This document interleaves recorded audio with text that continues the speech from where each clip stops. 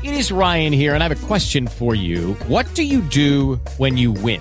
Like, are you a fist pumper, a woohooer, a hand clapper, a high fiver? I kind of like the high five, but if you want to hone in on those winning moves, check out Chumba Casino. At ChumbaCasino.com, choose from hundreds of social casino-style games for your chance to redeem serious cash prizes. There are new game releases weekly, plus free daily bonuses. So don't wait. Start having the most fun ever at ChumbaCasino.com. No purchase necessary. VGW Group. Void where prohibited by law. See terms and conditions. 18+. Hey guys, it is Ryan. I'm not sure if you know this about me, but I'm a bit of a fun fanatic when I can. I like to work, but I like fun too. It's a thing. And now the truth is out there. I can tell you about my favorite place to have fun. Chumba Casino. They have hundreds of social casino-style games to choose from with new games released each week. You can play for free anytime, anywhere, and each day brings a new chance to collect daily bonuses. So join me in the fun. Sign up now at ChumbaCasino.com. No purchase necessary. VGW Group. Void where prohibited by law. See terms and conditions. 18+. Hey, Tatooine Sons family. It's been even longer than expected between episodes, but for very good reason. In the middle of January, my mother passed away unexpectedly. And it's been hard to even think about Star Wars and Marvel and DC since then. But Mom would definitely have wanted us to continue having the fun conversations she was used to listening to each week, even though most of the time she didn't have the first clue what we were talking about. So this episode is dedicated to her. This is Tatooine Sons. It's true. All of it. What is the name of the Porg on the Millennium Falcon? Force is strong in my family. What do you think his name is? It's a big moment. I am a Jedi, like my father before me. Maybe Turbis? Do or do not. There is no try. Turbis? Pablo, if you're listening to this live stream, that Porg's name is now Turbis. It's a good Star Wars name. We're not done yet. These guys recorded an awesome podcast called Tatooine Sons. Everybody was Yeah, it was completely unexpected and an amazing gesture by Lucasfilm. Yes. To do that. Absolutely. Our contact in Lucasfilm Publicity that we have a relationship with heard about through a third party. Heard about my mom's passing and sent flowers. And I think it was on their own. Right. Not even from Lucasfilm, but on their own. And they didn't even know specifically who had passed. They just heard that we had a passing in our family and a loss, and they wanted to send it. So thank you for doing that. If you're listening to this, it really did mean a lot. I was sitting at a work meeting with a bunch of people, and I got a text from Christy, my wife, and she showed the pictures, and I just was blown away. I was I was literally showing everybody at the table about this. So thank you so much. That's what this community really is all about. It's about these relationships and these connections, and it's been awesome over the years to have those connections and relationships. But that's enough about that. Welcome to Tatooine Sons, a pop culture podcast, the only fan podcast to name a canon Star Wars creature and to be endorsed by the writer and director of Poker Face. Yeah. Which we haven't seen yet. Still gotta watch it. But we'll check it out. Yeah. Ryan Johnson. And you got to interview the re-recording mixer of Poker Face. I did, yes. Larry Benjamin. That was a ton of fun. Really quick, just what was that experience like for you? It was a ton of fun. He was such a great guest. He was just a fun interview, and there was really no awkwardness. It was just a fun conversation, which is what you want. He's a huge Star Wars fan. Right. So he did Better Call Saul and Poker Face and Ozark and Bones and a bunch of CSI and all that and stuff. El Camino, So, the movie. Yeah, a ton of stuff. A lot of like that. That's and we got another one getting scheduled sometime soon. We can't tell you who that is yet because it hasn't been scheduled and we haven't recorded it yet, but we'll tell you later, very soon. So we believe that pop culture is the mythology of our generation, that there is a story, it is written on our souls, and that these myths speak to that story, and that is why we talk about Star Wars and Marvel and DC and all of the epic franchises that you love so much. I am David. I am the dad. Hi, Dad. Hello, gentlemen. And I am honored to be joined every week by my two amazing sons. Samuel the Hutt, what do we got going this week? Anything happening? Yeah, I mean, there's just a small entry into the MCU this week. Like She-Hulk? Yeah, no, literally, She-Hulk's literally big. small. Yeah, so no, definitely a small. Oh, You got that. I'm surprised You it got took you that long. I'm out of practice. BB Nate. Yeah, well, the DCEU is dead. Wow, Bury it. Yeah, that's what everybody has said for years. Yeah, but y'all didn't get the joke? No, I didn't. No, that's a line from Superman and Batman v Superman. So one of the ones that was used in like every single one of the trailers. DCU is dead. No. the past. The bat is dead. The bat is dead. Yeah. Oh, So I just changed it to DCEU. I'm trying to It sounded familiar. I'm trying to forget Batman versus Superman. It was a good movie. Well, the Ultimate Edition is. Yeah. So, Dad, what are you talking about? Well, we have 8 episodes of Star Wars to talk about in about 15 minutes. So this should get really interesting. Not much happening anyway, so we're good. We'll be fine. Yeah, absolutely.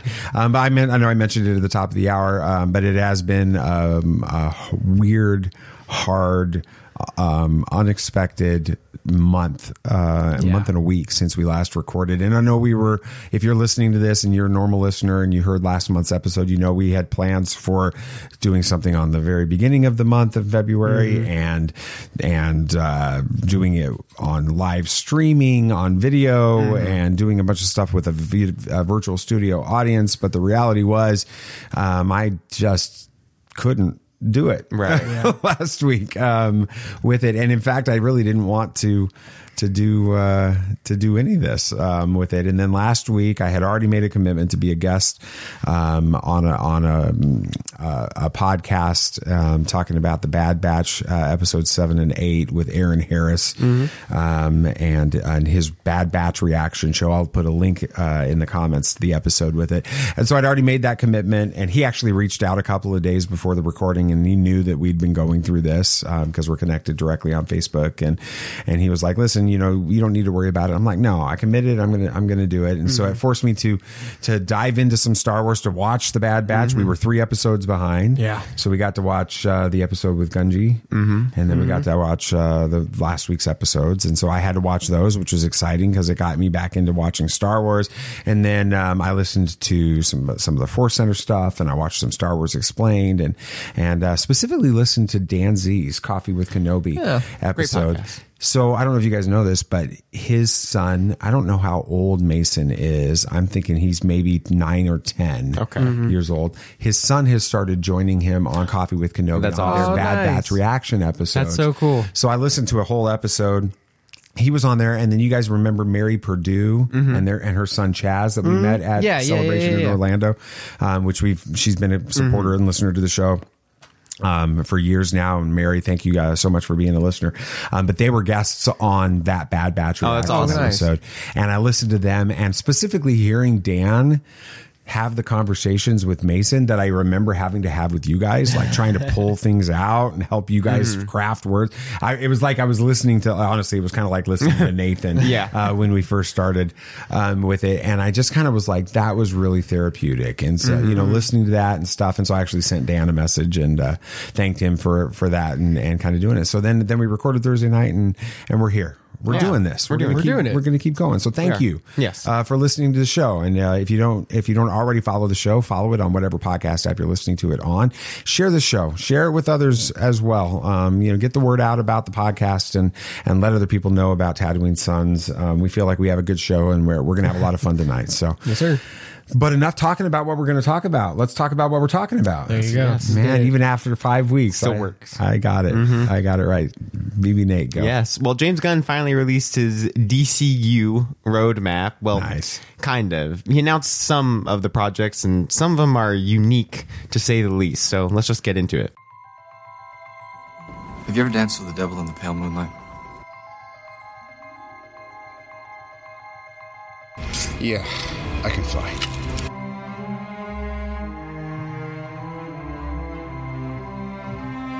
I'm here to fight for truth and justice in the American way. The people in this room, which one is A, wearing a spangly outfit, and B, not of use? There's only one God, man, and I'm pretty sure he doesn't dress like that. Batman has no limits. Did y'all see, like, in the closet of the bat suits from Flash trailer, there is a blue and gray classic suit. No way! I didn't notice that. It's- I've only watched the trailer and the TV spot once. I haven't watched them again. I watched I it was multiple just times. like confused by the weird one that had like the That's like an wings or underwater. something? That's an underwater breathing tubes, and then he has a desert one too. I noticed that. It looked It's like so Nightmare cool. Batman. It's bit. awesome. Very cool. It's gonna be very exciting. Awesome. It's gonna be great. Well, we actually do have a small roadmap of new DCU content. This is about half of the first chapter, which is called Gods and Monsters. Very interesting title. It's gonna be. I think that the comic book shop that we used to go to in Orlando is probably pretty excited right now. They're like, we're going to be getting business, a lot of business, but a lot of comic shops have been getting a ton of business from this announcement. I'll talk about that a little bit later. But I'm going to jump into the TV shows, ask some questions, and then movies. And we really haven't had a chance to talk about this. I was on the road after my mother's memorial service and funeral. I had a work trip I had to go on, and so I was on the road when this all got announced. And honestly, we just have not had a chance to walk through it yet. It's been busy, but let's get into the TV shows first. Now, Creature Commandos. This is going to be the first official DCU project released, and it's actually animated. It's just such a strange thing to kick off the DCU, but it's a bunch of characters no one really knows about except for like Amanda Waller and Rick Flag, so they're probably going to be getting rid of the Suicide Squad movie since he kind of died in that move movie. those out of. They're going to be they're probably phasing that out. Moving to the Legends category. Is that what we're doing with that? The Elseworlds category, probably. Elseworlds. But that's pretty much all we know. We also know that all the voice actors in this and all future animated projects in the DCU will play their own live action counterparts as well. That's cool. So they're going to try to make everything kind of consistent, which is a word we have not heard for DC in a very, very long time. Now, you mentioned though that this is an unusual way to start out the DCU, but do you guys remember that the relaunch of Star Wars in Disney canon began with an animated series? It did. Yeah, that's true. With Star Wars Rebels, and that was pretty good. It was great. And this looks like it's going to be great as well. James Gunn's helping writing a lot of it. So explain the Creature Commandos, because I have no idea. So they're basically like the Suicide Squad. Amanda Waller creates this group of like monsters and creatures, like the Bride of Frankenstein is one of them. I think the Weasel character from the Suicide Squad is a part of it as well. And Dr. Phosphorus. Which makes sense that Blight from Batman Beyond, if you remember that, the nuclear Didn't guy. James Gunn's brother play the Weasel? He did. So that makes sense. Yeah, exactly. Yeah. So Swamp Thing? I'm not sure if Swamp Thing will actually be in this one, but he might be. James Gunn tweeted out a little bit ago a picture of Swamp Thing and Bride of Frankenstein kissing from a comic a while back, and was talking about it. So bizarre. We'll probably have something, but it's just basically like the Suicide Squad, but with weird creatures doing really weird monster things. It's going to be like the classic Universal monster movies, probably just a lot of fun. It's the way you start out this universe. And the next title, this is actually what the next project is going to be in DCU, is Waller. The title is pretty self-explanatory. We will get a show about Amanda Waller. What it's going to cover, we don't know yet. We don't know a lot about this show at all. We know that Viola Davis is probably going to be in her role again as Amanda Waller, because she just nailed that role. I can't imagine anybody else in it. And Peacemaker is still part of this universe. So they're not. And Amanda Waller is in that too, isn't she? She is. So we'll probably be still having some things, and this will be leading right into Peacemaker season 2, I think. So we're going to be having a lot of that. Now, this next one, this is probably my most anticipated show, Lanterns. Now, this show will be True Detective in space, according to James Gunn, the man himself.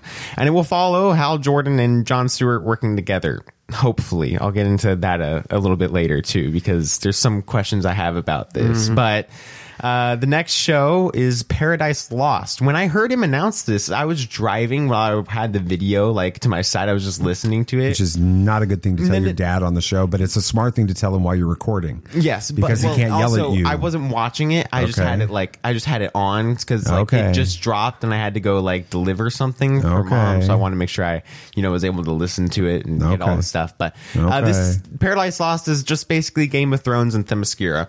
It will be the origin of the island and its people, and he says it's going to be pretty greedy, but it's going to be interesting. Themyscira is the planet where that's the island from the Amazonians. The Amazonians. Yeah, so it's going to be that, and it's going to deal with the old gods, which makes sense as gods and monsters, and probably going to lead into the new gods a little bit to introduce Darkseid and all that stuff. So this is going to be hopefully it won't be too Game of Thrones. Yeah. James Gunn talked about that. He's like, we're not going to make a project R-rated if it doesn't need to be. He's like, we're going to make sure that everything fits into what it's supposed to be. And he's like, Superman Legacy, that movie. He's like, I'm making that PG-13, no matter what. He's like, because that's what it deserves to be. So I respect him trying to make sure that everything has its place.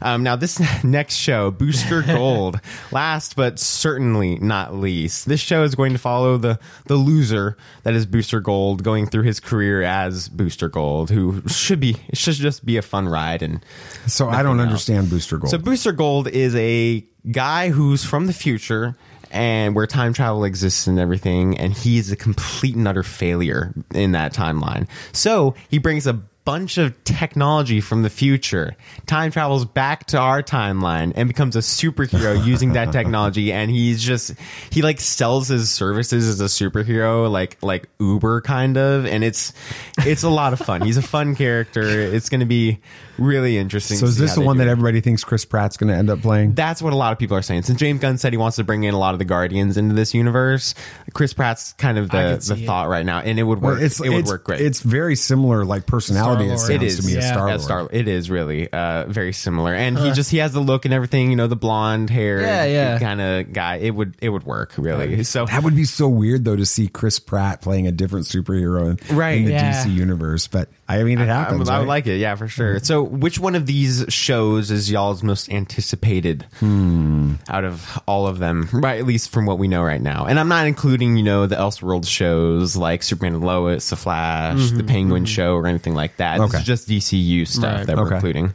I'm gonna let you go first, Sam. Yeah, I think for me it's Lanterns. Really? 100%. We haven't really gotten much good stuff with the Lanterns, and there's such an interesting character and world, like it deserves to be explored. And the fact that it's a detective story, I like that, because then it's not going to feel like your typical superhero movie. It works now that you understand, when you think about the core and how the Lantern Corps works. They're space cops. Yeah, they're basically space cops, but with really cool powers. So I love that idea. I'm glad that we're getting Hal Jordan and Jon Stewart, right? Not just one or the other, because they're both really interesting characters with their own nuances. They are. So yeah, and I like that. The big thing about this show, and this is what James Gunn said, he's like, they're going to be trying to figure out a mystery that's going on in the galaxy, and it's going to lead into the bigger aspect of the DCU. This first chapter, the big bad, is going to be revealed in this show. I like that. They're making the shows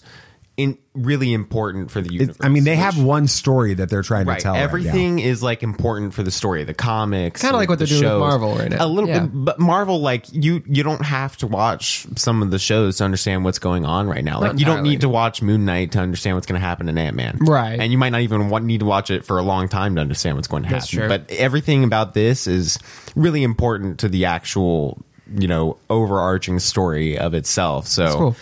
Which one for you, Dad? I'm really curious about this Creature Commandos. Okay. I do like the idea that they're launching the new DCU with the animation. I think that the idea of the voice actors also playing their live action counterparts. You guys remember back when we were covering Star Wars Resistance, and we started saying, wait, Christopher Sean looks just like Kazuto Xiono, which we talked to him about when he was on the show. But Stephen Stanton looked like Griff Halloran. All of the actors, the voice actors, resembled their live action, and we thought, wouldn't that be cool if they showed up in live action in Star Wars Rise of Skywalker? And we didn't get that. So the idea that this can continue on with that, it sounds to me like it's going to be really fun. I love the idea of the Lanterns with that. I all of these shows sound fascinating to me, so I'm excited about all of them. But I would say Creature Commandos, and yours is Lanterns. You said 100%. I'm excited to see, hopefully, a well done Green Lantern show or movie or something pretty soon here, but not the Ryan Reynolds version. Not the Ryan Reynolds version. No. But Sam, do you think that from the concept art of Lanterns, I sent you this a few weeks ago, we might actually be seeing a Yellow Lantern version of Jon Stewart?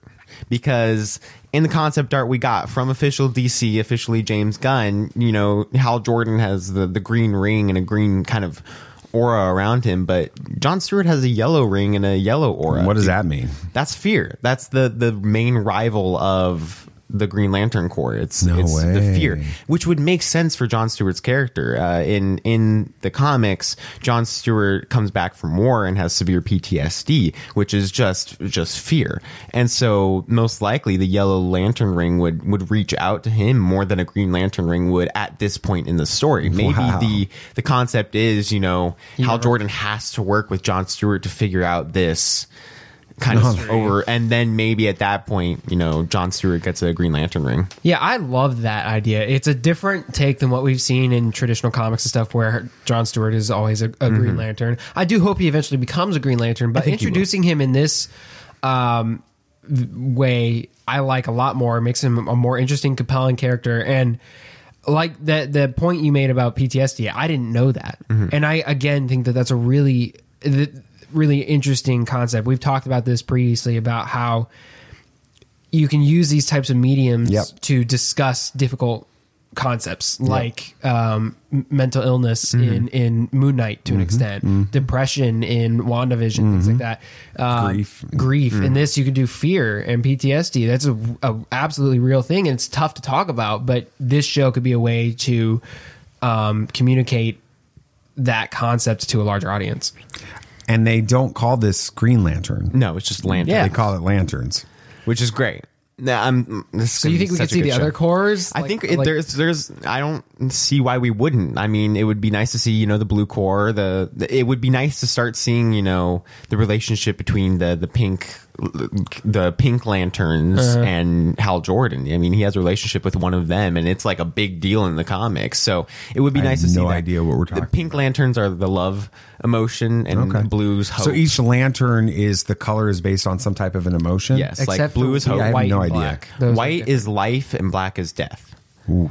The black, but we won't be getting the Black Lantern rings for a while. I don't think we get that for a while. That would be a Blackest Night. It's not something they'll do quite yet. So cool, now, Dad, what do you think of the concept of Paradise Lost? This seems to be the most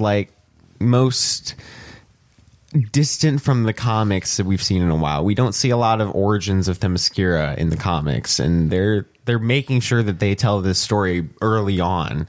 Well, it's going to tie into this gods and monsters idea, right? And so the Amazonians are gods. You know, you can't watch Wonder Woman 84 without having interactions with ancient gods from mythology, right? And so the idea is there. So seeing an origin of this, which you say they don't really explore that much in the comics. They do a little bit, but it's very rare to get like a full series or anything like that on the origin of Themyscira. Yeah, I think this is going to be an interesting thing. Again, as long as they keep it PG-13, you know, keep it kind of Rings of Power level type stuff. How he described it, he's like it's going to be like Game of Thrones because of the political intrigue and which I'm all about, the power vacuums and all that stuff. And he's like, that's how it's going to be like it. Which I don't think he's going to. I don't see how they could go super Game of Thrones-esque in the way that they can do it, but I think it would be damaging to the brand. It would be to damaging start with that. I mean, Peacemaker did that, and Peacemaker will still. Well, do we that. never watched Peacemaker, but we never did. And if we need to, we can watch like recaps of what happens. But I hope I don't have to do that about this because it seems sounds fascinating. Yep. Now for the movies portion of this. Now there's a lot of different choices in this this part of the DCU, but the first one is Superman Legacy. This is going to be the kickoff point for DCU is how he described it. You know, we'll have Creature Commandos and Waller, but this is really where it starts. This is how it's going to be starting, and it will not be an origin story for Superman. He's made that very clear many times, but it will be a story of him having to deal with his Kryptonian heritage and his human legacy as a hero for Earth. And I'm 100% sure right now, like it's probably going to be dealing with the Bottle City of Condor. Why is it going to be dealing with that? Because the Bottle City of Condor is Bottle City of Condor. Yes. Am I literally supposed to envision a city inside a bottle? Yes, 100%. So Brainiac, before Krypton, I remember this was exploded. Was destroyed. He actually sucked up a city into a bottle, which is what he does for most planets. Is he takes them to understand their knowledge and everything. and he kept him there. And then they find somehow it's different in every story, but they find their way onto Earth. And there are many points since they've been in this bottle city for decades at this point, they've started to become very cutthroat with each other, like Omni-Man's home planet on Invincible, survival of the fittest, and so they've been battling each other for decades. And normally it's Superman tries to find oh my gosh, it's a city from Krypton, it's my home, and so he sizes them back up, and then they start to wreak havoc on the Earth and all that stuff because they had lost their way. Powers now as well because they're Kryptonian on Earth. And that would be the best way, I think, to put it in this movie by how he described it. His Kryptonian heritage with this city, and then his human legacy of him growing up on this planet. And choosing basically who he is. Right. Kind of like what they did towards the end of Man of Steel. Exactly. But through a whole movie. Through the whole movie. So it's going to be exciting. And I think whoever they get to play Superman is going to be really dependent on how this story goes. Yeah. Any ideas who they might cast? I have no idea. Have you heard any rumors or speculations? I have not heard any rumors yet. Nick Cage is way too old to play Superman in this. He was going to play Superman. He was going to, but he's too old now. This next movie, strange. The Authority. I'm going to be honest. I don't know this group. I haven't read any comics about them. And you're a DC Comics dude. I've heard about them before. There's a series that came out last year called Superman versus the Authority. I was going to pick it up, but I'm like, I don't know the Authority, so I'm not gonna read it. But most people actually don't know who the Authority is, and that's why the first volume of the series sold out almost everywhere. Amazon still hasn't gotten back on stock. Dang. Everywhere. The day that the movie was announced, this place just sold out from every website. And this group, from what I know, is a lot like the Suicide Squad, but they actually have slightly better morals. They're superhumans that want to do anything they can to make sure that the world is protected, but they like the Guardians. They go across the line a couple times, but yeah, a lot like the Guardians. So. When you say anything, literally anything. Yes, okay. For sure. So it's going to be interesting to see why they decided to do this movie so soon and how big they'll be in the DCU at this point. Yeah, it's interesting. They could be almost anti-heroes in a lot of ways with that, though, because they really are. I'm trying to think of some storyline where it felt like that was the case. But it's the moral dilemma with this. If you have, what do they say?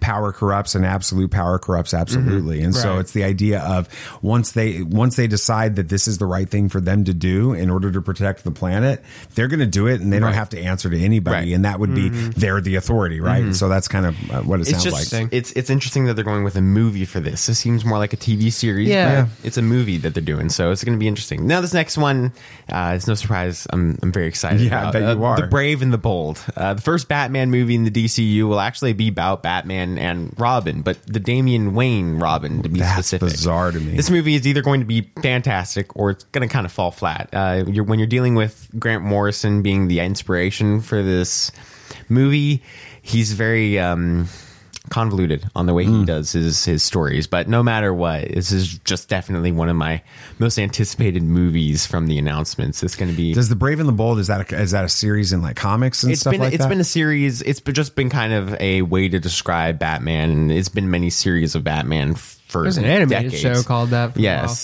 since about the 80s, it's been Batman: The Brave and the Bold. So it's not an uncommon thing. But I don't mind them not calling it Batman: The Brave and the Bold. It's just The Brave and the Bold, not having to attach the name, at least not right now. And this movie won't be animated? No, this is going to be a live action. So whoever plays Batman will be the first time that they play Batman in the DCU, most likely will be this movie, which is an interesting way to jump into it right away.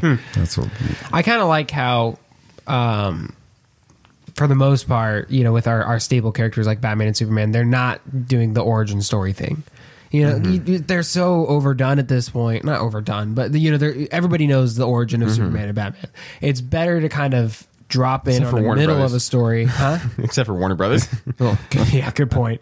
But it's better to drop it in on the middle of a story, and then for people who don't know what's going on, which why would you be watching if you don't know who Batman is? They can pick up the pieces as they go. Kind of like what they did with the Batman. Well, it's kind of also like what they did with in No Way Home. Yeah. Or with the MCU Spider-Man. Yep. Right. They didn't give you your origin story. You may get it at some point, but they created almost a new origin story in those 3 movies with it. So and in Civil War as well. And Civil War, yeah. Absolutely. Now, the next movie is kind of a weird one to start with. Supergirl Woman of Tomorrow. Now, this is actually the first adaptation for the DCU. This was a comic series that came out last year and absolutely blew up the DC world. People actually really loved it. But personally, I haven't read it yet because it's Supergirl and it's not really on my radar. But I'll have to pick it up. Yeah, I've heard great things. But it's going to be an exciting story. It's more of her journey to try to get to Earth to protect Kal and his. So do you think this is going to be connected with the Supergirl from Flash?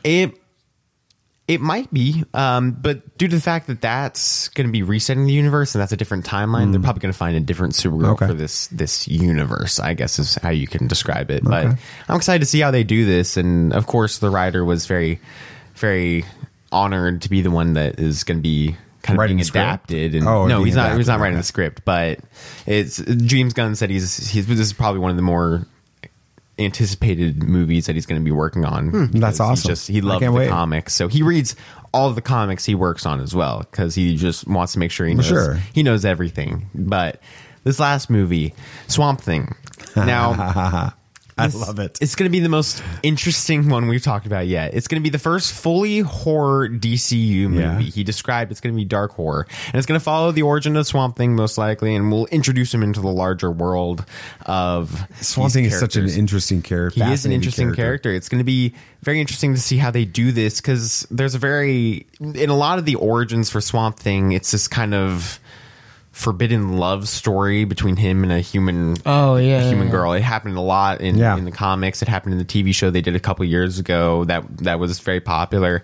And so I'm wondering if they're going to be going that direction or if they're just going to try to talk about him and the green of the planet and that being his motivation. But I'm wondering if this will introduce Justice League Dark and Constantine and all that stuff because he's a big part of that group. And we were supposed to get a Justice League Dark series, and it really hasn't been fully canceled yet. But we haven't. Well, and Constantine 2 was said to have been canceled, and then they came back and said, "No, it's not. No, it's not canceled." I don't think Keanu Reeves is going to be playing Constantine in this universe. I think that's going to be an Elseworld story. But the fact that they're still keeping that on people's radars is important for this. And congratulations to Michael Uslan. I bet you his phone and him and James Gunn have been on the phone a lot over the last couple of months recently because of all the Batman stuff and now Swamp Thing and everything else. So that's very cool. So which one of these is y'all's most anticipated movie from these 5? I mean, I'd have to probably say The Brave and the Bold. I'm always a sucker for a good Batman movie. The fact that we're going to be getting Damian Wayne in live action is really cool. Right. I like that a lot. It should be an interesting dynamic because they're usually, from what I'm familiar with, Damian's not the best kid. No, he's not. Really like him he's at all. He's been trained by Ra's al Ghul, right? So I'm excited to see that in adapted. I'm curious to see who they're going to cast for both Damian, but especially Bruce. So I'm excited to see that. Yeah. I'm going to say Superman Legacy. Okay, I want to see. Henry Cavill was such an iconic version of Superman. Christopher Reeve was an iconic version of Superman. Brandon Routh sort of got a bad script and bad production with that. But he's become sort of a fan cult favorite as an actor through CW and such with that.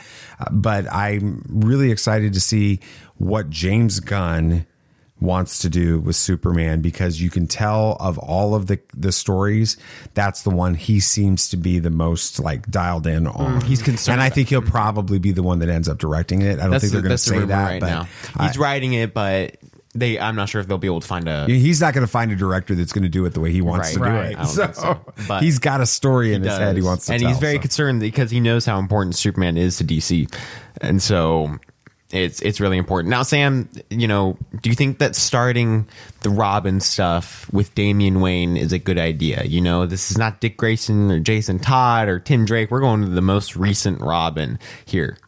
It's definitely risky, but I think the character's well established enough in like the comics world that you can bring him into the live action. I mean, it's the same thing that we were saying, you know, hoping that they adapt into the Batman 2 Part 2 or whatever with the Court of Owls. They're pretty recent too, and we would love to see them adapted. So I don't think that, you know, Damien, it's definitely a riskier choice, but I don't think it's gonna like backfire or anything if they do it well.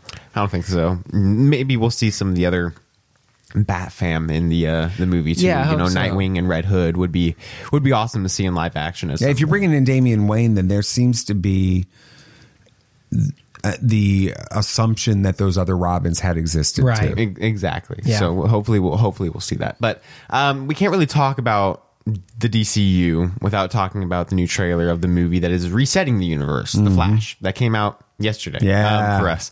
I can honestly say that the new trailer was just fantastic. I mean, it adapts Flashpoint Paradox without being a shot for shot remake. It takes some liberties, and I can't wait to see what they do with it. While Michael Keaton returning as Batman is awesome and exciting, and Ben Affleck, of course, is exciting. But everybody's talking about Michael Keaton. The part I'm actually most excited if he's for, not busy throwing donuts out the window, right? I didn't actually get to see that. You didn't see the Dunkin' Donut commercial? I did not get to see the Dunkin' Donuts commercial, but I'm actually most excited for Zod's return. I am. Yeah, that was crazy. He is one of my favorite villains from the DCEU, and I can't wait to see what he does in this movie as the big bad, or maybe not even the big. So, how do you think Zod's back? I think Zod's back because Barry travels to save his mother before the time that Zod even comes, but he gets rid of all metahumans by traveling back in time to save his mom. That one point is the one that changes everything for the entire world. So Zod's coming back and is trying to conquer the world because he knows that Kara is on this planet, but she doesn't have power. So we don't have Superman in this timeline. We have Supergirl. So he's able to conquer a lot of Earth at this point because there's no metahumans to help them. And that's why Batman's in here, because he's not a metahuman. And so he's able to be in this universe. And so it's going to be really interesting to see how they work this out and how they adapt it and how this resets the timeline. Because normally when he puts his mom's death back into the timeline, it resets back to normal pretty much. But it's not going to happen in this one. That can't happen. So there has to be something else that happens because of it. So real quick, what did y'all think of the new trailer that we got yesterday? No, I thought it was fantastic. I loved it. I mean, seeing Michael Keaton's Batman, seeing him, say the line, I'm Batman, and all that kind of stuff was awesome. But Zod being back made me sort of sit forward like, did we know that he was going to be back? I did, but I just keep forgetting about it. Okay. I didn't know. I didn't know that. And so I sat and leaned a little bit forward and paid a little bit closer attention. I loved what I saw about Supergirl in this. She looked like a fun character in it. With it feels like there's some stuff that actually is really critical with her. In this, the interaction between the different Barry Allens was really good, and then when you see all those bat suits, it's just like, all right, I'm in. Take my money, for sure, or my pass for AMC. Sam, right. So. I absolutely. It exceeded expectations. Like Dad said. I was excited for the movie. I thought it was going to be cool. But when Zod showed up and that whole storyline happened, I'm like, oh, this is legit now. Like, this is the real deal. And like Michael Keaton Batman was awesome, of course. I like how they made him cool in this. We watched the 89 a while ago. We're like, okay. 89 was great. It was great. Y'all are so But him like turning his head all weird was kind of off-putting. And they used his theme in the trailer, which I really liked. That was cool. But yeah, so real quick to wrap things up, fun question. How many times are we going to see this in theaters, you think? As many times as we can. Let's hope probably. So. But I don't know if we'll have enough time. I said this, in our wrap up 2022 look into 2023 episode that this was my most anticipated movie. It's going to be good, but I think I have a feeling it's going to be a very long movie. Just judging from everything they have to put in here. And the things that James Gunn has said about this movie makes it even more intriguing for me. He says it's one of the greatest superhero movies of all time. And he's saying that while Guardians 3 is about to come out, and he directed that. Disney and Marvel are kind of like, hey, James, can you tone it down just a little bit here, buddy? He even shared the trailer again and was like, gosh, he's like, I love this movie so much. I can't wait for you guys to see it. Yeah. So it's going to be, he's all in with DC, and it's good to see somebody have passion again for DC. But DCU is looking to be very interesting. I know I say interesting a lot, but there's no other word for it.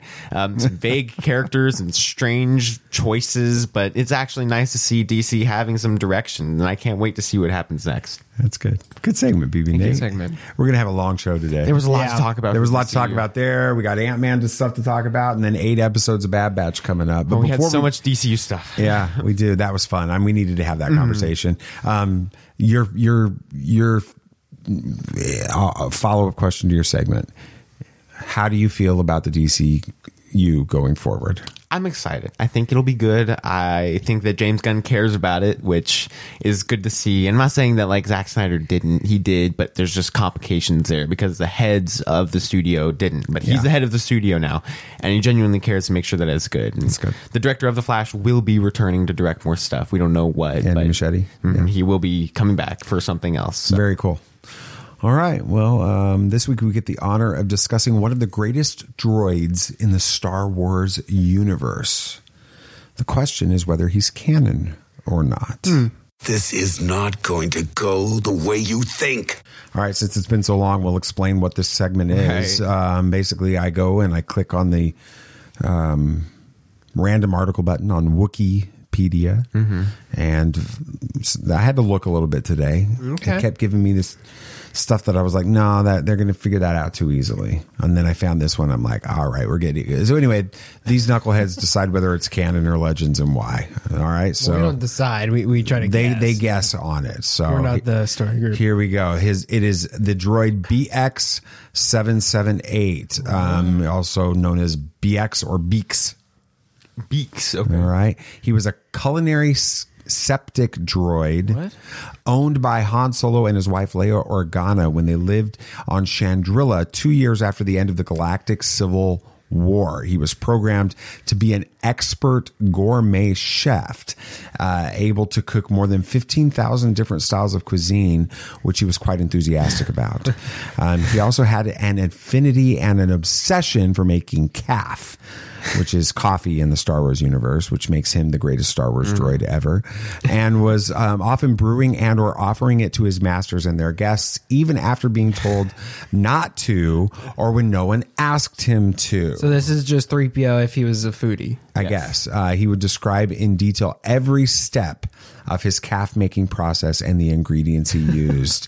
I'll start with you, BB Nate. Canon or legends? You know, I'm going to say canon because I genuinely want this to be canon. I don't know where it could be because there's not many Han Solo books after the Civil War.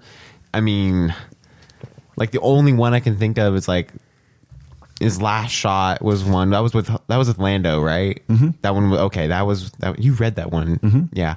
I'm trying to think of any other books that had Han Solo after the Civil War. So it's probably Legends, but I really hope it's canon. Okay. So you would say if you had to, like, a gun to your head, I know that that's a bad phrase, but anyway, you'd pick Legends, but you're hoping canon. Yes. All right. So yeah. All right. Samuel the Hutt. Yeah. I mean, in a lot of ways, I feel like it could be canon, but based off of my very limited knowledge of the timeline, of Leia and Han's, post-Civil War relationship. Yeah, between that and The Force Awakens, I feel like hearing that they were separated for most of it. So, the fact that it was owned by Han Solo and Leia kind of gives me pause. Otherwise, I would probably say it's canon, but I think I'm going to go with Legends just based off of that little. So kind of the same thing as Nate, though. Yeah. Would like it to be canon, but there's just one thing holding me back. Yeah, it's from Last Shot. It's a canon novel written by Daniel Jose Older that serves as a tie-in to the 2018 anthology film Solo: A Star Wars Story. The novel was first published by Del Rey on April 17th, 2018 in hardcover and was released in paperback on October 30th, 2018. You nailed it. He is a legit That's droid, awesome. the greatest droid. That's great. In Star Wars history. That's awesome. BB-8, excuse me. You're BB-8. BB-8 never bought anybody coffee. No. I could see R2 doing that, though. Mm-hmm. Right, anyway. Yeah, but he would like find a way to spit in it or something first. Yeah, and C-3PO would somehow find some reason why it wasn't allowed. So anyway, all right. All right, let's go, Shmuley. We got, a lot to talk about. Let's go. Yeah, with Phase 5 of the MCU kicking off this week with Ant-Man and Wasp: Quantumania, we want to go over everything we know leading up to it. So we'll discuss what's happened since we last saw the characters, talk and speculate about what we might see, and finally give some predictions that probably won't come true. Be on your guard. There are older and fouler things than orcs in the deep places of the world. All right, then, keep your secrets. Your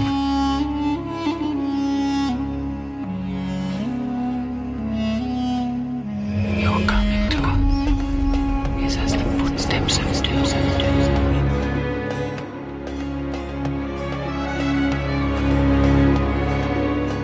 There are many magic rings in this world, Bilbo Baggins, and none of them should be used lightly.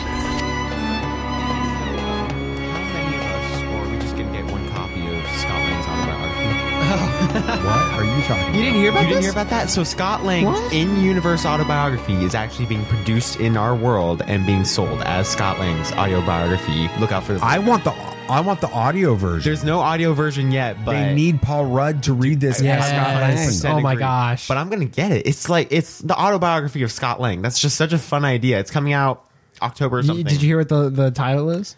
No, I don't know about. I didn't hear about this. It's Look Out for the Little Guy. I sent y'all the link to it. I wasn't paying attention. I thought it was Paul Rudd's autobiography for some reason. The fact Now that it's that's it says written by like Scott Lang is the top header, and it's all of that. It's awesome. That's awesome. That's cool. All right, well, let's go through and talk about kind of everything that we know's happened since or leading up to this movie. Right, we last saw Scott Lang and the gang in Endgame, where Hank Pym's technology played a pivotal role in the Avengers' success. And Luis's van. Luis's van. The real MVP. Did it do that? Yeah, it did. Oh, it did. I guess we need to rewatch the movie. I guess we do. Now, this movie takes place 2 years after those events, so it places it in 2025 in the MCU timeline. I don't know how important that detail. I looked it up. Screen Rant says so. Well, if it's a Screen Rant, it's so, true. Like, the Screen Rant says that we're the number 2 Star Wars podcast. Right, so they're obviously fans, very so obviously reputable. they're smart. And they steal from us all the time, so we're good. No, I'm kidding. Okay. No, they don't. Okay. All right. Anyway.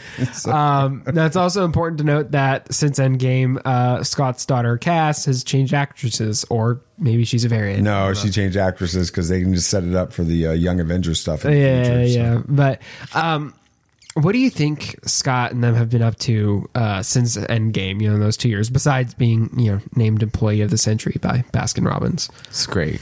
Well, we know that Cass is kind of followed in her father's footsteps. We saw her in prison, most likely, as a thief, which is fun, a full circle kind of situation there. But obviously, Ant-Man's been loving the attention. Scott Lang has been loving the attention of being an Avenger, going to red carpets with Hope and, finding all that stuff. And so I hear he's got a podcast in the opening of this. He does? Really? That's great. He's got his own podcast. Oh, I can That's totally amazing. see it too. So can we not have him interviewing Avengers? That would be great. Have on his podcast. I would love that. Yeah, he's talking with Sam Wilson about that time they were fighting at the Avengers compound. And then Spider-Man, but in his costume. Right. Because nobody knows about Peter Parker. Knows who he is.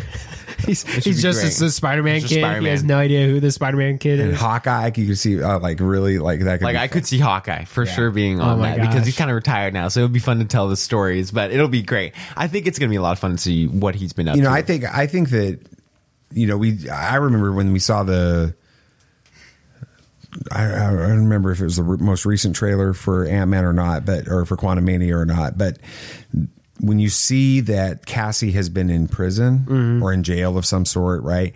You realize, and there's some lines in the trailer that talk about like he's been gone, right? And Paul or Scott Lang has been gone. Yeah. He's been separated from his daughter because he was in the quantum realm, right? And all this other stuff. She's growing up during this time, and she's living in the world of the blip. With no father, and we don't know where any of the others were. Right. Mm-hmm. Yeah, where her mother, Hope, or her mother, her real mother, or the dude that she was seeing, the cop. Yeah. Oh, that the mom was. Yeah. So I'm wondering, what that life was like for Cassie. Yeah, that's a good point. And did the ant get blipped? That's the real question here. The giant ant. The ant didn't count. Oh, okay. Oh, yeah. He's not a human. But all of life was snapped away. Really? So okay, but yeah, I think that's probably one of the most important stories that we're going to see is to find out what that 5 years was like for Cassie. That's a good point. I hadn't thought of that. Now, on the flip side of things, Loki, the series, introduced Jonathan Majors into the MCU as He Who Remains, as well as the first mentions of Kang as a character. Loki also supposedly fractured the timeline, though we haven't seen its effects yet, really, in the MCU. Mm-hmm. So I think the question that everyone's been asking for a while now is Kang He Who Remains? So I'll ask you guys the same. Is Kang He Who Remains? No, I don't think he is. Okay. I don't think but so I do think that Kang, He Who Remains mentions having variants, and there's others of him. And so I think Kang is one of those others. I think He Who Remains is trying, while he's way too powerful, his choices ended lives. Right. About this. He's trying to maintain order. Yeah. Right? Yeah. Through the pruning. I mean, the timeline was uniform. Exactly. And even those that are pruned they're sent to that weird planet at the end. I can't remember. Yeah. And then it's just a weird story. So he's not a good guy. No. Right. With it. But he's not Kang. Kang is worse. Kang is Kang. Yeah. And I'm wondering, these are not predictions sure to go wrong. I genuinely think this is what happened. I think that He Who Remains found Kang as a variant because he was wreaking so much havoc on the timeline and stuff. That He Who Remains put Kang in the quantum realm so that he couldn't do any more damage to any the planet where you got pruned just wasn't strong enough for him or something. So he put him in the quantum realm because he can't affect anything there. It's a different universe, basically. It's a different realm in our world. So but he's built an empire there to be able to eventually get to this point. Yeah. It's going to be. I'm pretty sure that's what happened. That's why He Who Remains, when he died by Sylvie, he's like, well, see you soon. That's the last thing he said. So, I forgot about that. Yeah. So we need to watch Loki again. I am watching Loki. We need to watch Loki again. We need to watch Ant-Man again. Which makes sense. I mean, that's by Thursday. We could just watch the Marvel Legends episodes. There we go. That would be better. Oh, yeah. Mm-hmm. So let's talk about what we know is happening in this movie based on trailers and stuff. We know that Cass creates a way to communicate with the quantum realm in order to help others who are stuck there, like what happened to her dad. This, of course, backfires, sends them all to the quantum realm where the majority of the film takes place. We also know that at some point, Kang comes to Scott with a request for him to help and seems to use Cass as a bit of a lure for Scott's cooperation. Scott doesn't seem to play along as we see shots of the two having a really brutal battle. Mm-hmm. Scott gets pretty messed up. We also know that the famous Marvel villain MODOK will be making his MCU appearance. So crazy. Played by Darren Cross, who played Yellow Jacket in the first Ant-Man, though we don't know if this is the same character. First... How do you all think they get out of the quantum realm? I have no idea. They all are not getting out of the quantum realm. I think Scott's dying. That was going to be my next question. Do they all get out of the quantum realm? The way that I don't know how they get out of it, because Kang's obviously had his own troubles trying to get out of the quantum realm. But obviously, actually, no, that doesn't help, because if Scott's gone for like a year in the time of like the real world, he only feels like 20 seconds or like a few minutes in the quantum realm. It was 5 minutes for 5 years. Who knows how long Scott's going to be in the quantum realm in this movie and how much time he's going to lose. Oh, that's a really good point. Back. Yeah. So it might be like 2030 by the time he gets back into the main universe, if he gets back. But all of them getting into this universe, I mean, it's probably going to be a while, because they obviously are there not for just a few minutes. They're there for a while. Yeah. And interesting. That's going to be scary. And Kang has been in the quantum realm for who knows how long. Right. So he's been gone for decades, maybe. But isn't Kang from like hundreds of years in the future? In the comics he is, and he's obviously, we know he's been jumping around from timeline to timeline, killing people, Avengers. Like even one of the clips that they released when Kang and Scott meet, Kang's like, are you the one with the hammer? It's like, I killed you before, and Scott's like, no, that's Thor, but we do have a very similar physique. Yeah. And I was like, well, that's at least they're having comedy in it. But he obviously has gone up against Avengers many times and won many times. Yeah. So who knows how many times he's done this and how he got put into the quantum realm. I'm sure it was He Who Remains, and there's just so much that we don't know, but there's a lot of bad stuff that can happen. Yeah. Do y'all think that Yellow Jacket is MODOK? Maybe a different version. I think it's the same guy. I don't think it's the same guy, because he turned into goop at the end of Ant-Man. He got flushed down the toilet, didn't he?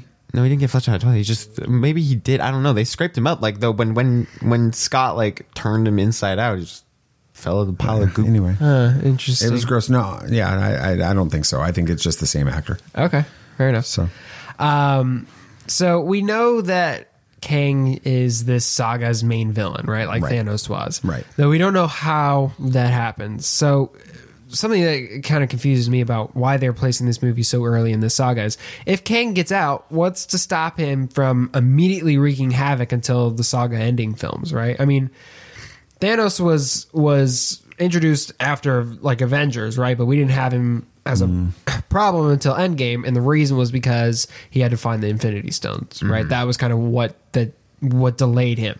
What's to stop Kang if he gets out? How do they handle that if they release him in this movie? Yeah, I mean, I'm not quite sure how it would happen, judging by the way it can go. It's just there's so much unknown with the quantum realm in this universe that we don't know what happens when somebody who's been stuck in there for years gets out like this. I mean, we saw it with Hope's mom, Hank Pym's wife. Yeah, she was in there for years, and she got out, and she's messed up a little bit, but she's fine. So we don't know what could happen with Kang when he gets out, and if MODOK's going to get out with him. We don't know if the entire army is going to get out, and if that happens, do we just does Quantum Mania lead straight into Kang Dynasty, and then the rest of the other phases and stuff is just the 5 years in between those things, while they're all in the quantum realm. Is that how it's going to happen? But then why start? That feels so anticlimactic. Yeah, that does, because then you got you get to this point oh yeah, King. Oh wait, we got to wait 4 years so we can see what happens next. So it's going to be interesting. Maybe we'll get Eternals 2 during that time. Oh, wow. No, I here's what I mean. We have to assume Kang wins in this battle at some point. He's not going to die.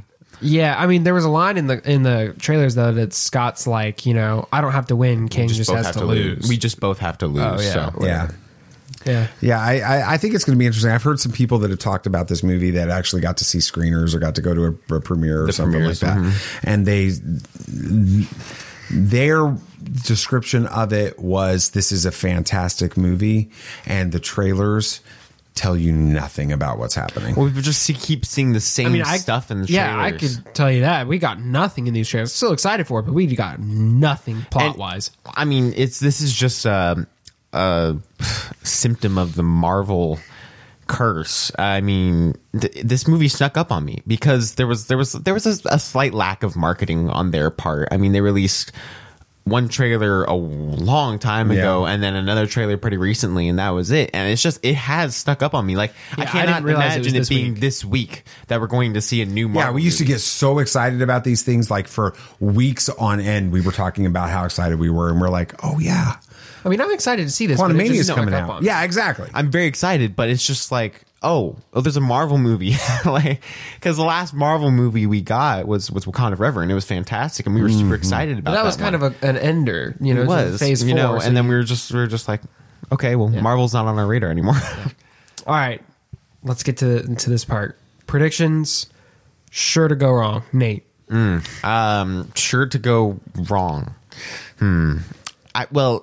Do you remember the big ant's name? Was it Anthony, or was that the first ant that he had? That was the first one. He had a weird name. I know. I can't believe we're trying to remember ants' names. Anyway. Well, the big ant that, you know, he had an Ant-Man and Wasp that, like, you know, wore the ankle monitor and, you know, played the drums and all that stuff while Scott was gone. I think that he'll actually save the day. Okay. With Luis.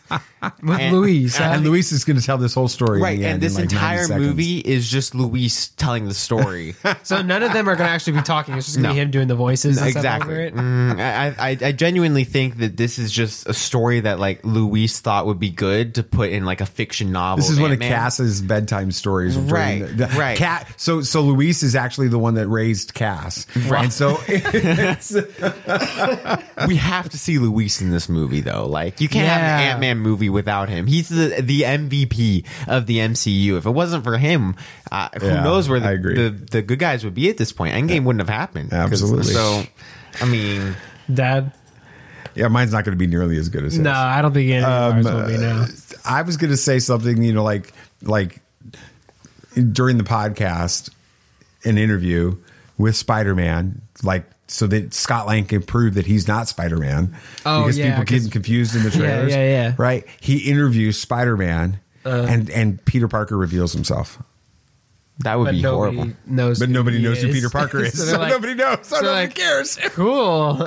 Peter. Thanks. Thank you. It's like I saw this meme. It was like an animated DC thing, and a bad guy got body swapped into the Flash, right? And he's like, I'm gonna finally see who the Flash is, and he goes to a mirror and takes the mask off, and he's like, I have no idea who this is. It's like, I don't have any really great predictions. Y'all are so good. So we goodness, I got nothing. That's right. Good. No, it's fine. Nathan kind of stole the show. He did. It's a mic drop after that. I mean, maybe we see Howard the Duck. That'd be cool. I could see Howard the Duck in the interview Howard the Duck. That would be awesome on the podcast.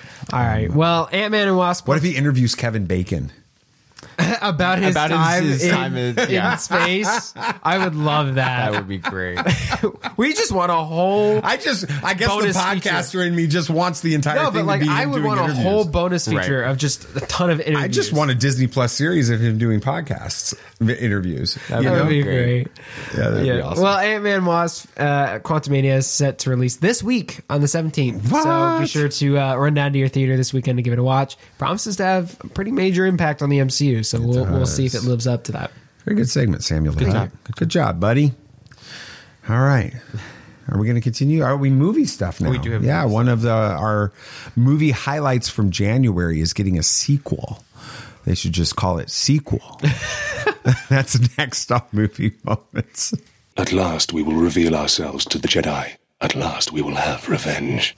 All right, so a few of the films that came out in January that we like. January is usually kind of a slower month. It is a slow movie month. At least the films that we saw in January. So, like, quick reactions to these? Yeah, or well, we saw Puss in Boots: Last Wish in January. It came out in December, but we saw it in January, and you guys rewatched it again in February. We did. Yeah. So it was really good. Just a lot of fun. It wasn't an animated kids movie. It was just an animated movie that was just for everybody. It was just a lot of fun. Yeah, it well exceeded my expectations. Like blew past them. I loved that movie. It was really, really. You did, but you were tired that day. I was tired. I fell asleep. The next movie, like the climactic scene, I guess so. In the next movie, we didn't fall asleep in, but it was Plane.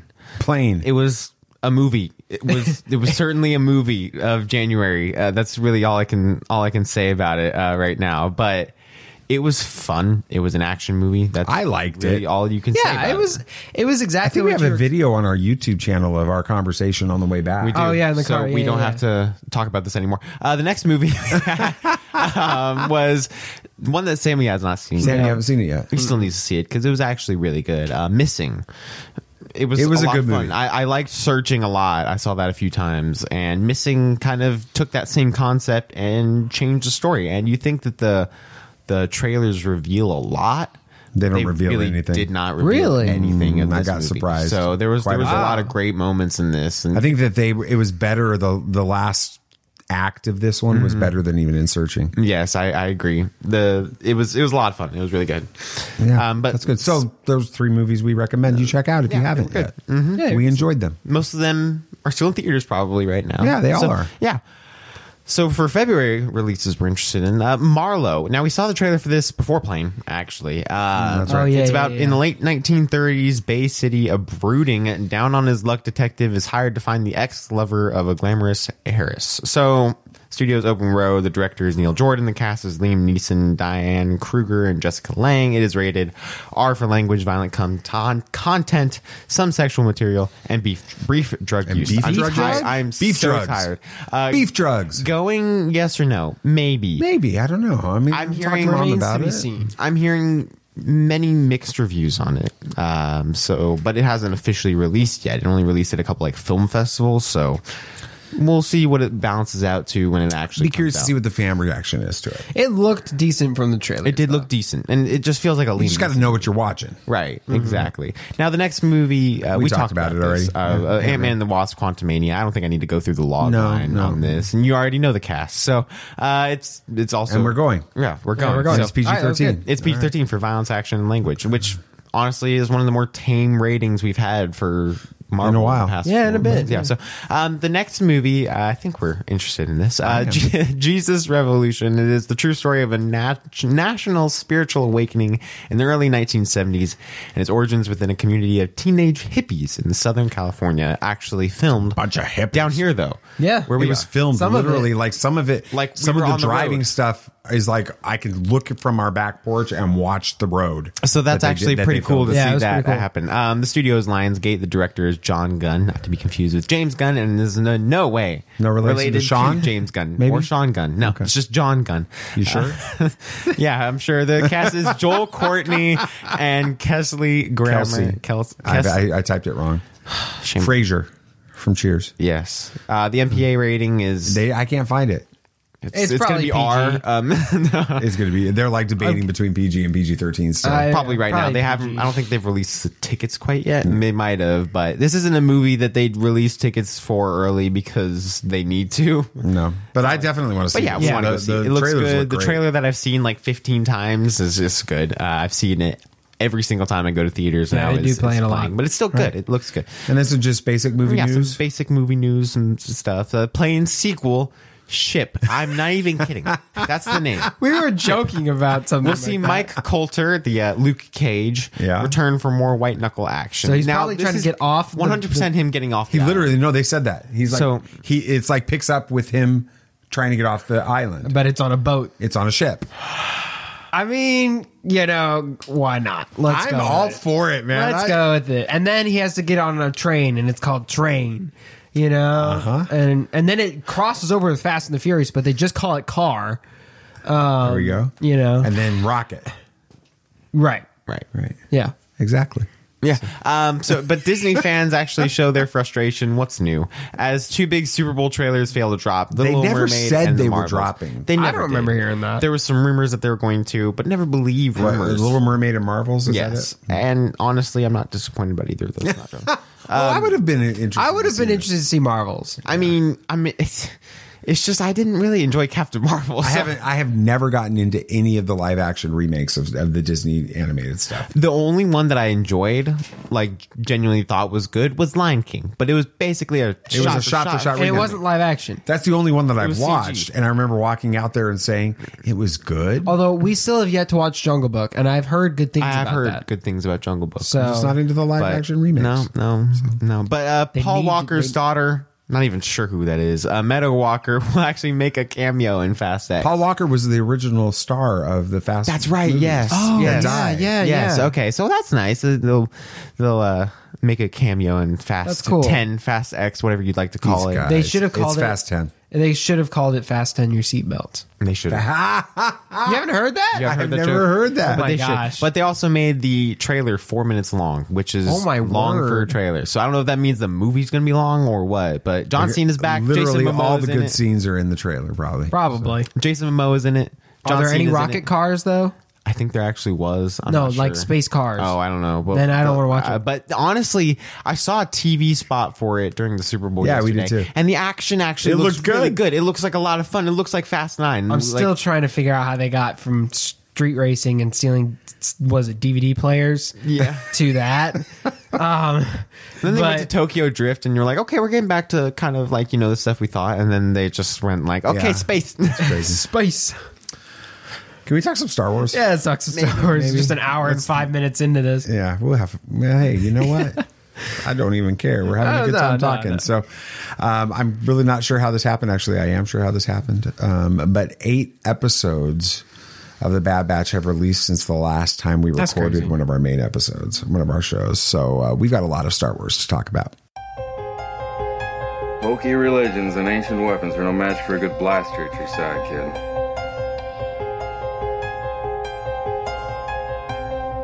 Rebellions are built on hope. Force is with me, and I am with the Force.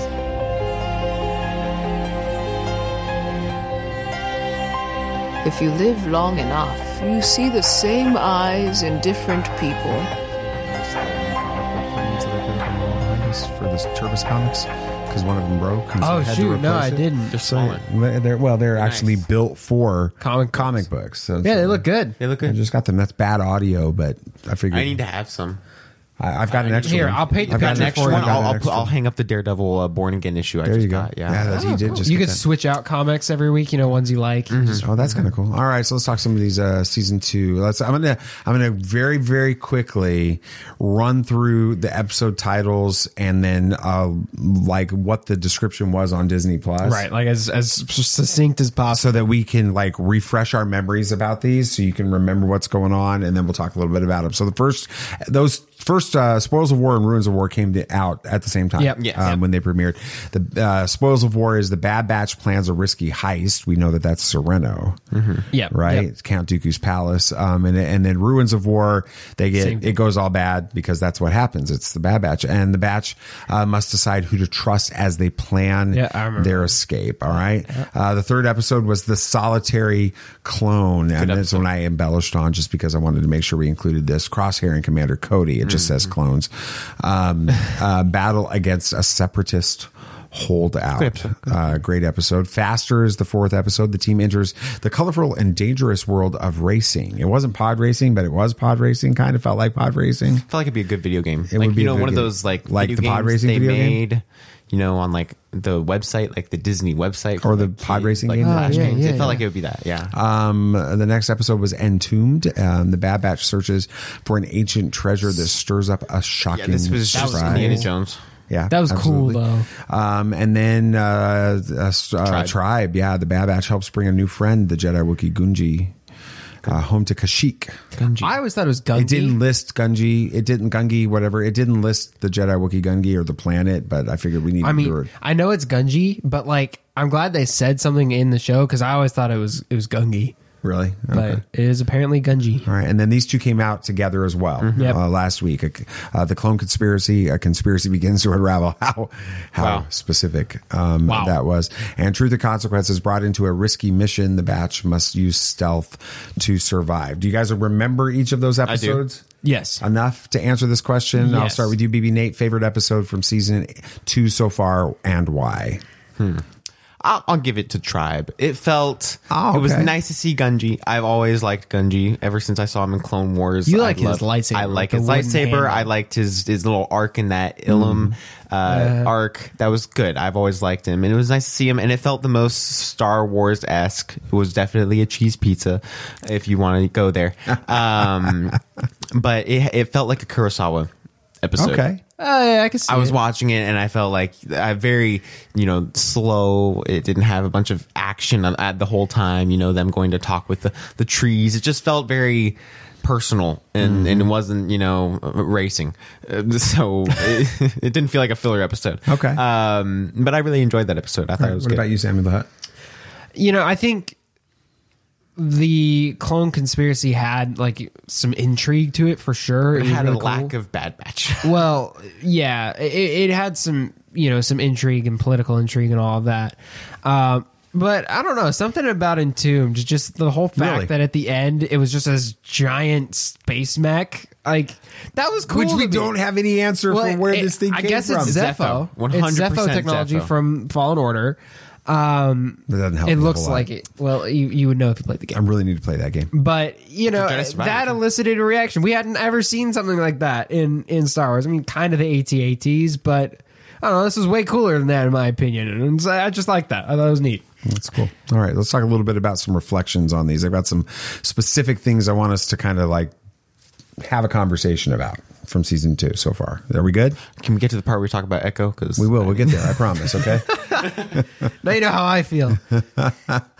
It's true. First thing, what did you think about the Bad Batch heading to Sereno just a few months following the fall of Dooku and the Separatists, Samuel the Hutt? I don't know. I mean, it's interesting how quickly the Republic or the Empire or whatever jumped on that. We're like, yeah, we'll just use this stuff now. And like they've turned that around real quick. I feel like any self-respecting country might just like, I don't know, burn that stuff. It's kind of like, I don't know. Well, Sereno was under the thumb of a dictator, and so I think they just sort of fell apart after that. So, yeah, I don't know. They allude to that. So, but it was cool to see how, he lived so lavishly, but the rest of the world that he was supposed to care for clearly didn't have what they needed to survive. Even though he in Jedi Lost and stuff touted as being a pretty like level-headed guy, he just kind of went about it wrong.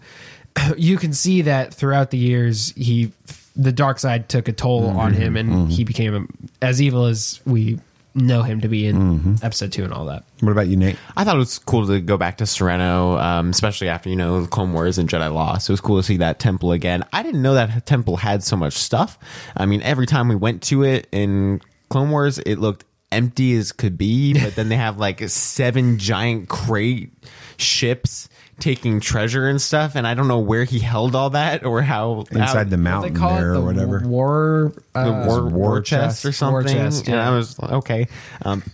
It was an interesting episode. I feel like it was it's a little bit of a strange way to get back into this series. That's fair. It was a jumping in point that we were just watching the Bad Batch go and try to get some treasure again, which is what they're doing right now. But I kind of wanted something more that we're like, okay, we've been distant from the Bad Batch for a while. Let's kind of see where they're at, see how their relationships are and all that stuff. Not just, we got to go get some treasure real quick. So it was good though. I didn't dislike it. It was nice to see Sereno. Okay, cool.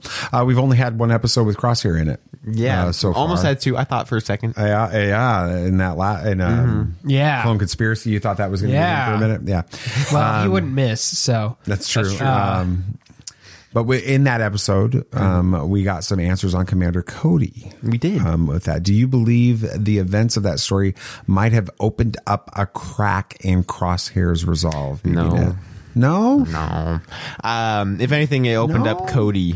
Well, Cody left. Exactly. Gone. Cody's gone. That was more Cody's, but you don't think that he saw things about the Empire and the way that he Empire was the one that killed the person at the end. Yeah, without with really no hesitation. He's like, okay, if Cody's not going to do it, I will. Yeah, and he was like, hey, Rampart, you need me to do anything else? I'm just a call away. I'm good. I'll be there. Well, so I think Cody leaving is going to make him second guess those choices. He's going to be like, especially the way that Rampart treats him afterwards, and treats and reacts about Cody. And he even says, like, everybody around you seems to be leaving. Is there something I should be worried about? Obviously, Crosshair isn't the one making them leave, but I think that's going to make him realize maybe I'm the problem here. Like maybe there's something wrong with me if everybody around me is leaving. Am I missing something? We'll see. I hope so. I want more of this guy. He's way too cool to get one episode.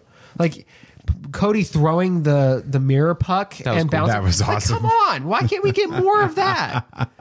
That was bad good. guys are always the coolest characters in Star Wars. It's not fair. I think I already know the answer to from one of you guys on this, but we've had a couple of side quests already this season that included an homage to pod racing, a very Indiana Jones style story, and the rescue of a Jedi youngling from the Clone Wars, which I think you can kind of guess. pretty much guess where we're going to go with this one. Which side quest was your favorite and why, Sam?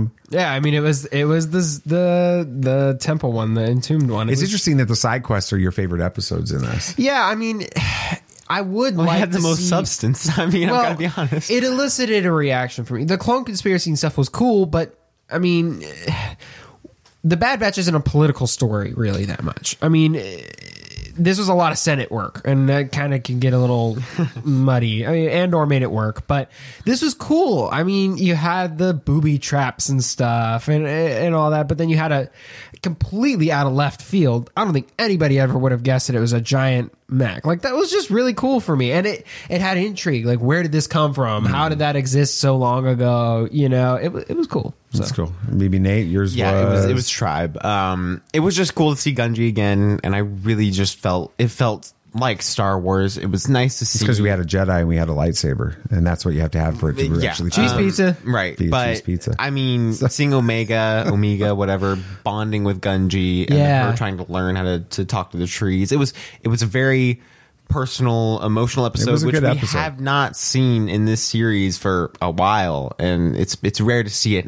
And I feel like I'm very critical of this show, but I think you like the show. I like the show, but I always feel like it can be so much better because I know what Dave Filoni can do, and it just feels like we're going around in circles constantly wondering, like, okay, what's this show for? I kind of said this to you guys, but it feels like, not that I've had personal experience with this, but I know, like, if you're in a tabletop RPG group, like, the Star Wars tabletop RPGs or Dungeons and Dragons, right? This show kind of feels like the period where you're still playing with your characters, but it's when your dungeon master is still trying to come up with a main campaign story, so he's throwing a bunch of like one-shot missions with you, so y'all can keep getting together to play. They're really cool, fun one-off missions, but you're not going anywhere yet.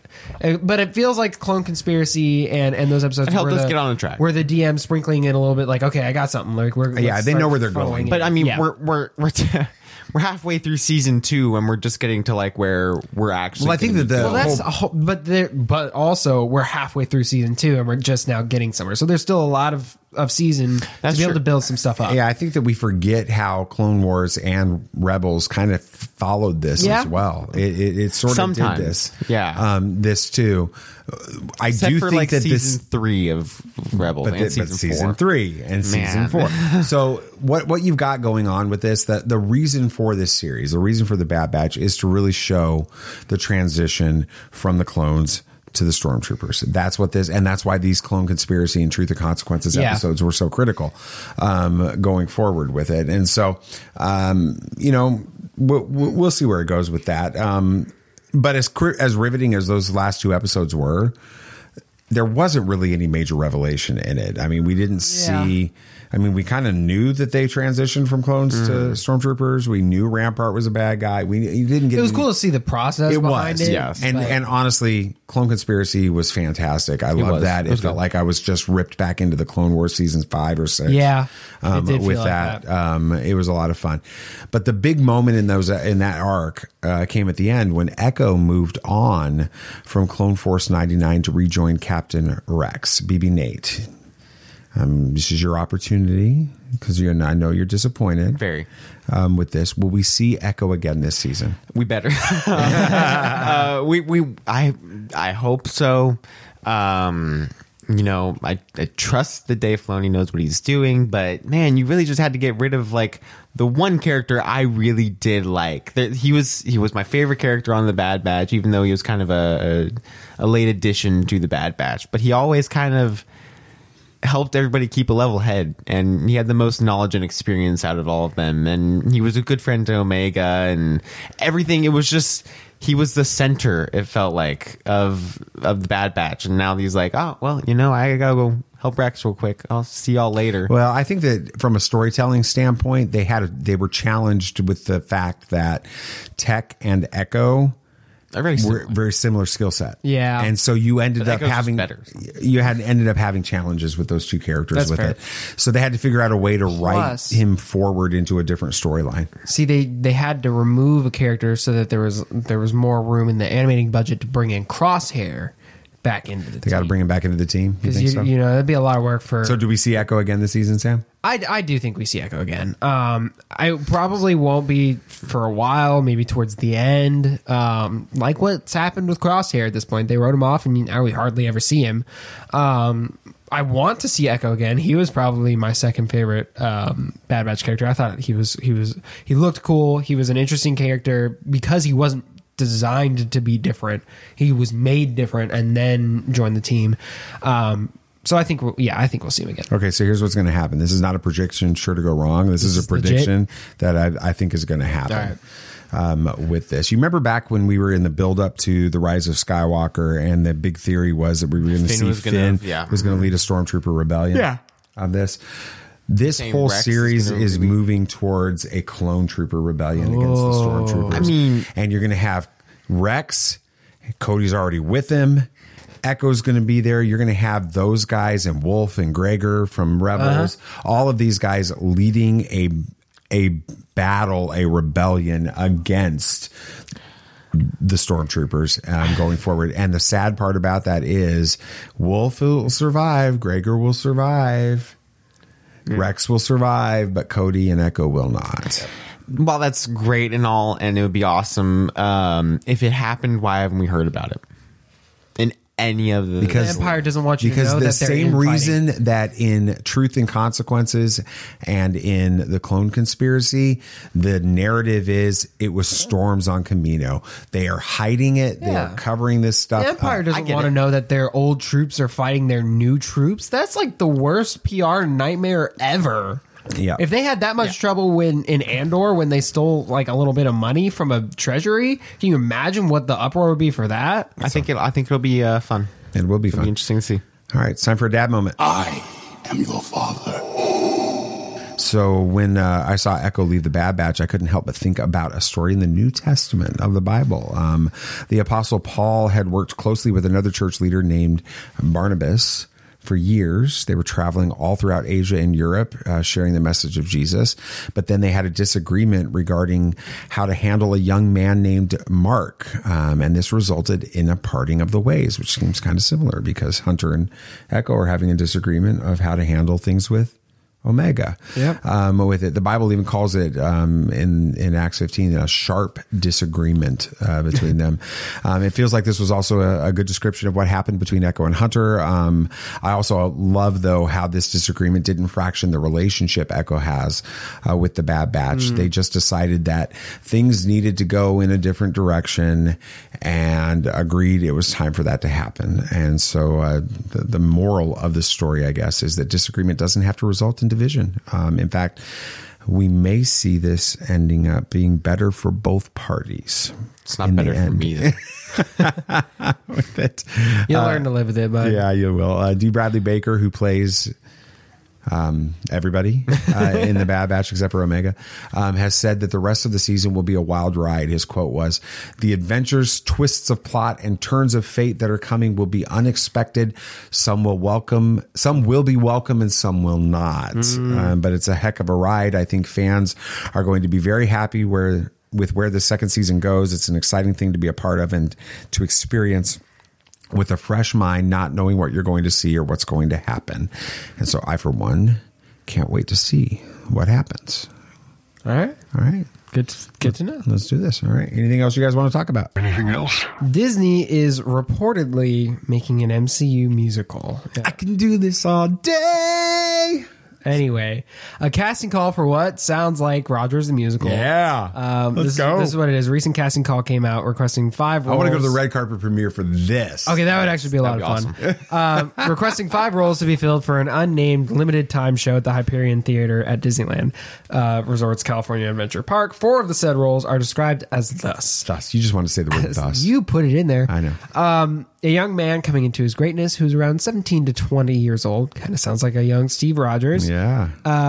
A male character who's noble, loyal, idealistic, and romantic do-gooder, Captain America, Steve Rogers.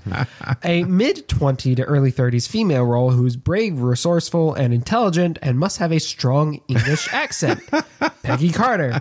And a male character who's decisive, capable, principled, and has a wry sense of humor, and who leads others with attitude and swagger. That isn't a Howard Stark, I don't know what is. But my only confusion with that is it seems like the little bit we got in Hawkeye had I think the end that was of Avengers. That was the end of the musical, though. It was Rogers' the musical. It was his story. Okay, leading up to Avengers, probably. I guess that would be the main characters for that. Totally, I'm going to go see this.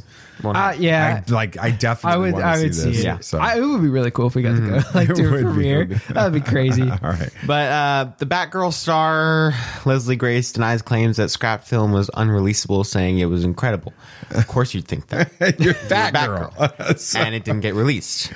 But the co-president of DC Studios says that it was unreleasable, and I'm going to take his side for it real quick. Yikes. I'm sorry. It does. It sucks, though. It sucks to be her. I mean, it really does. You work so hard. You pour your blood, sweat, and tears into something like that. And yeah, absolutely. I feel bad for her. I do. Absolutely. But I'm glad I didn't waste time on it. Yeah. It was that bad. Exactly. Chewbacca actor Peter Mayhew's nearly auctioned Star Wars items to be returned to his family. I heard about basically, this. after his death, they had to move out of the house. They left a bunch of stuff in the attic, didn't realize it, and they got found. And then somebody found it, bought the house, found it, put it up on auction, and the auction company basically returned everything. Good. That's to Peter Mayhew's family with it. So, good job, guys. Thank you. We did it. We did. A little longer than usual, but it was, but it's worth we got to it. make up for the when you're only doing them once a month. That's the way it goes. But our next episode will come back and we're going to do it early March. First Tuesday in March. That's the goal. It's good. And Cover we'll all the stuff that's in March, which is a lot. It is, and we'll be doing some other episodes in the meantime, and check out some stuff that we're doing on YouTube. We'll be watching Ant-Man and Quantumania, and we'll do one of the car thing that we talked about doing, the YouTube car video. Yeah. We're doing it. Finally doing it for like the first real time. Mm-hmm. Yeah, so we've done it a few times now, and it's been a lot of fun. So check that out. We'll go forward. Yeah, exactly. Thank you. Yes, thank you for listening to Tatooine Sons, a pop culture podcast. If you had a good time listening, it would be awesome if you could share this with friends and family and all that stuff. And even people you don't like. Yeah, just go up to some random dude on the street and scream. Just grab his phone and subscribe it. Yeah.